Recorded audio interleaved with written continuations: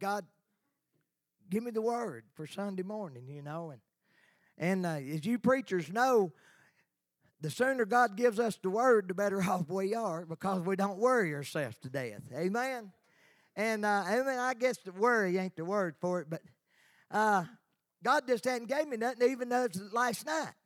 And I thought, well, Lord, what's going on? I knew something was. And sure enough, we're going to probably be leaving here about 11:30. But before we get into it, I want to thank all of you. Was last Sunday not awesome? Did we not have an awesome 15-year reunion last week? Hey, and was the food delicious? Oh, I'm telling you what, that was good. I ate on it for 2 or 3 days. Amen. Praise the Lord. But I thank God for all of you. Y'all done such a wonderful job, and it was just, it couldn't have been no better. And I praise the Lord. Amen, for all of you. Turn in your Bibles with me. I've got, the only thing I've had on my heart, I came up and I asked Ryan and worship and praise, I said, we've got to pray. And I told Brother Terry, I didn't know what I'd do. I said, Brother Terry, he said, I don't expect you to leave church and come, but right after I hang up, God started speaking to me. God said, you've got to go. Said that family needs you more than the church does this morning. And so then he got to deal with me, and right here is what the Holy Ghost spoke my heart. What's it going to take? What's it going to take? And God told me to ask everybody sitting under the sound of my voice this morning, what's it going to take for you to become what God will truly have you to be? Now, you may be sitting here this morning and you've never truly been washed in the blood of Jesus. I don't know. I don't know your hearts. I don't know your lives. But I just know God wants me to ask you, what's it going to take for you to get where God would have you to be? I've seen times, Brother Rayburn, in my life when families that we'd be talking to and counseling with maybe, but it would take a death in the family even. Sometimes it takes a person getting all the way down to where they're laying flat on their back, and the only way they can look is up. That's not where we need to be. Sometimes it takes going to jail, don't it, brother? Amen. We don't never know what it's going to take in our lives for God to get us where we ought to be. But see, God sent me here this morning so you can get where you need to be without having to suffer anymore for it. There's a story in the Bible in 3 books out of 4. And I'm just going to take a few minutes, and then they're going to sing, and we're just going to worship and praise the Lord. But I know somebody needs to hear this morning. Amen? It says over in Mark chapter 10, if you want to turn, if you want to flip over with me, Mark chapter 10. And this is also in Matthew 19. It's also in Luke 18. But I want to read from Mark chapter 10 in verse 17.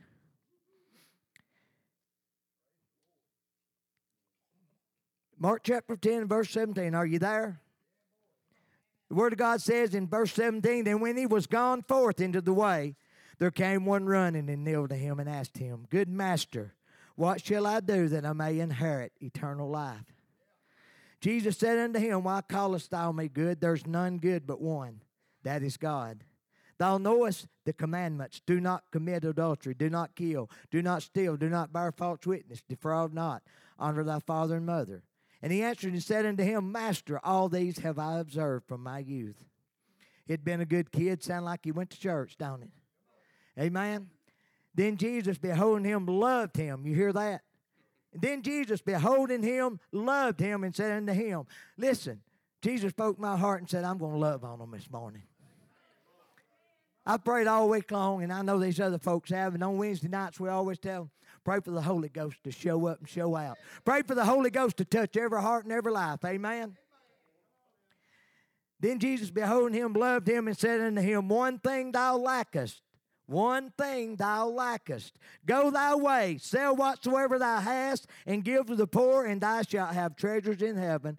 And come, take up the cross, and follow me. And he was sad at thy saying, and went away grieved, for he had great possessions. And Jesus looked around about and said unto his disciples, How hardly shall they that have riches enter into the kingdom of God? And the disciples were astonished at his word. But Jesus answered again and saith unto them, Children, how hard is it for them that trust in riches to enter into the kingdom of God? Verse 25, it is easier for a camel to go through the eye of a needle than for a rich man to enter into the kingdom of God. I want to tell you about the camel. And I want to tell you this. The riches was what he was holding on. It wasn't because of the riches because he was going to go to hell, but that was the one thing that he was holding on to. It may not be riches. It may not be anything similar to that you're holding on to, but if you're holding on to one thing, it will keep you from being saved this morning. If you're holding on to one thing, it will keep you from being right with God this morning. Amen? And let me show you this. Over in verse 14 and 15, it said, But when Jesus saw it, he was much displeased and said unto them, Suffer the little children to come unto me, and forbid them not, for of such is the kingdom of God. Listen to this, verse 15. Verily I say unto you, whosoever shall not receive the kingdom of God as a little child, he shall not enter therein. What is that saying? That's saying if you don't become as humble as a child, you can't get saved. If you don't become as humble as a child, you're not going to get your heart where it should be. Amen. Listen, the greatest soul winner that this world has ever seen could be sitting in this auditorium today. You could be sitting here and never led one soul to Jesus and fixing to be the greatest it's ever been. In 1 year's time, you could be traveling around the world telling people about Jesus.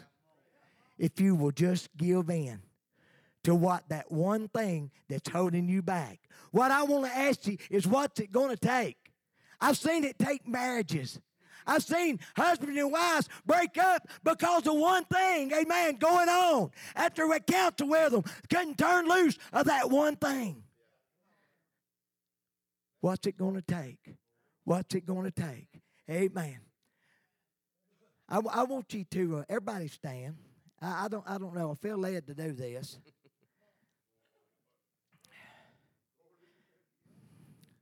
We got to turn loose everything.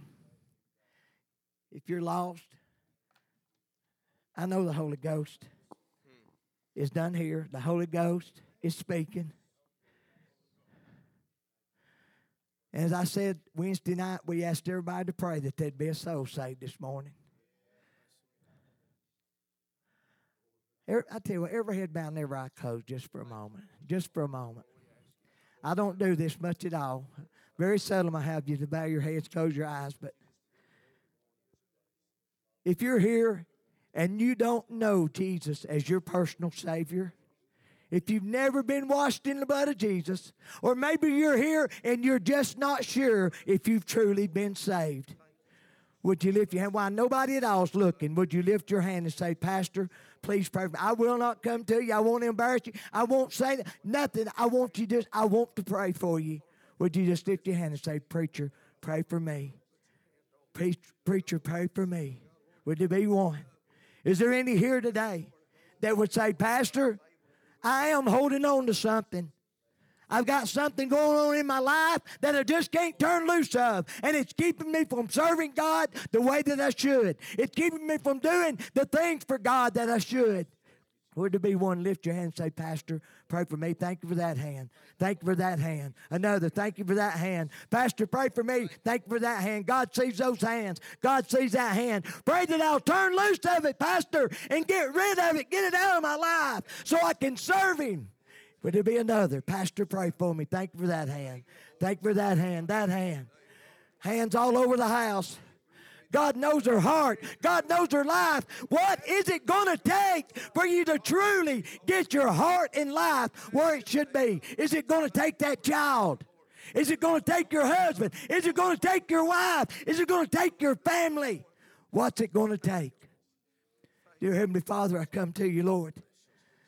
Dear Jesus, as we've read this scripture, Lord, and dear God, as we've asked each and every one sitting in here, Lord Jesus, Dear God, what's it going to take today, dear Lord God, for them to wake up and realize, God, that you are the way, the truth, and the life, that no man, dear Heavenly Father, is going to get to heaven but through you, dear Jesus. I pray right now, Lord, reach down and touch every heart and every life as they get ready to sing, Lord. God, I know the service is different, Lord Jesus, but I pray right now, God, the time is right. I pray right now, move in a mighty way. I love you and I praise you. Thank you for all the hands that went up. I pray, dear God, that they'll step out and they'll come. And dear Lord Jesus, they'll lay it on this altar, dear God, and leave it there in your hands, I pray. Dear Lord Jesus, I love you and I thank you and I praise you. In Christ's name I pray. Amen and amen. Y'all sing a song, son, please. This altar's open. If you got a need, please come. Please. 1 second, son. I'm sorry. Right here's what I wrote down. We got to get right, live right, stay right, and die right. What's it going to take for you to get right, live right, stay right, and die right? What's it going to take for you to be what God would have you to be? I've been preaching for years. God's building an army here. And God's going to take you and use you in a mighty way. You say, me, preacher? Yes, you. God is wanting to use you in a mighty, mighty way. Out here. Not inside here, out there. At the grocery stores, at Walmart. Amen. God is wanting to use you at the schools. Young folks, God is wanting you to be a witness. He's looking for folks to stand up and be strange, be peculiar. That's you.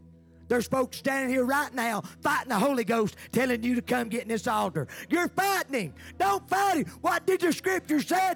Jesus loved on the rich young ruler. He's loving on you right now, saying come. He's saying come. As they sing, come. Would you come? While these are praying, please come. Mind the Holy Ghost this morning. Good story this morning. This week I spent all my week in Birmingham and with an old boss of mine, and I was speaking with him during part of that time, and he began to tell me a story. He said, because it started, Ryan, Lord gave me a message over lunch, and he began to share this story, and boy, it really impacted me. So I want to share just briefly with you. First, I want to say in reading Jonah, and in the first chapter it says, now the word of the Lord came unto Jonah, the son, and I can't see it, I ain't got glasses, but anyway, saying, arise, go to Nineveh, that great city, and cry against it, for their wickedness is come up before me. What did he say right there in the beginning of that second verse? He said, arise and what? Go.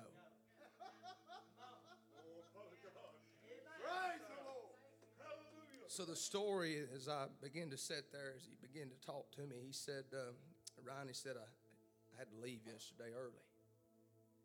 He said, I got a phone call that one of my nephews had a pretty bad car wreck.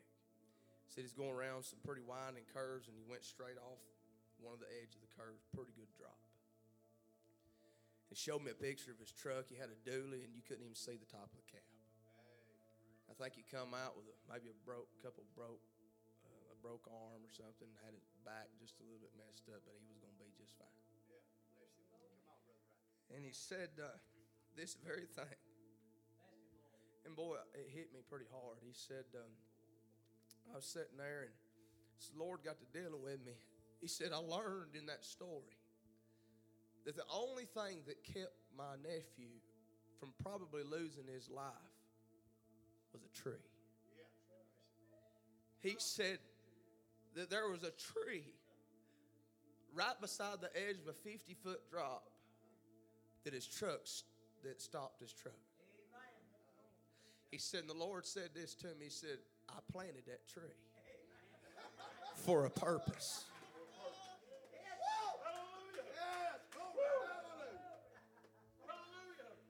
You know, the Bible says that God is the beginning and the end. The Alpha and the Omega.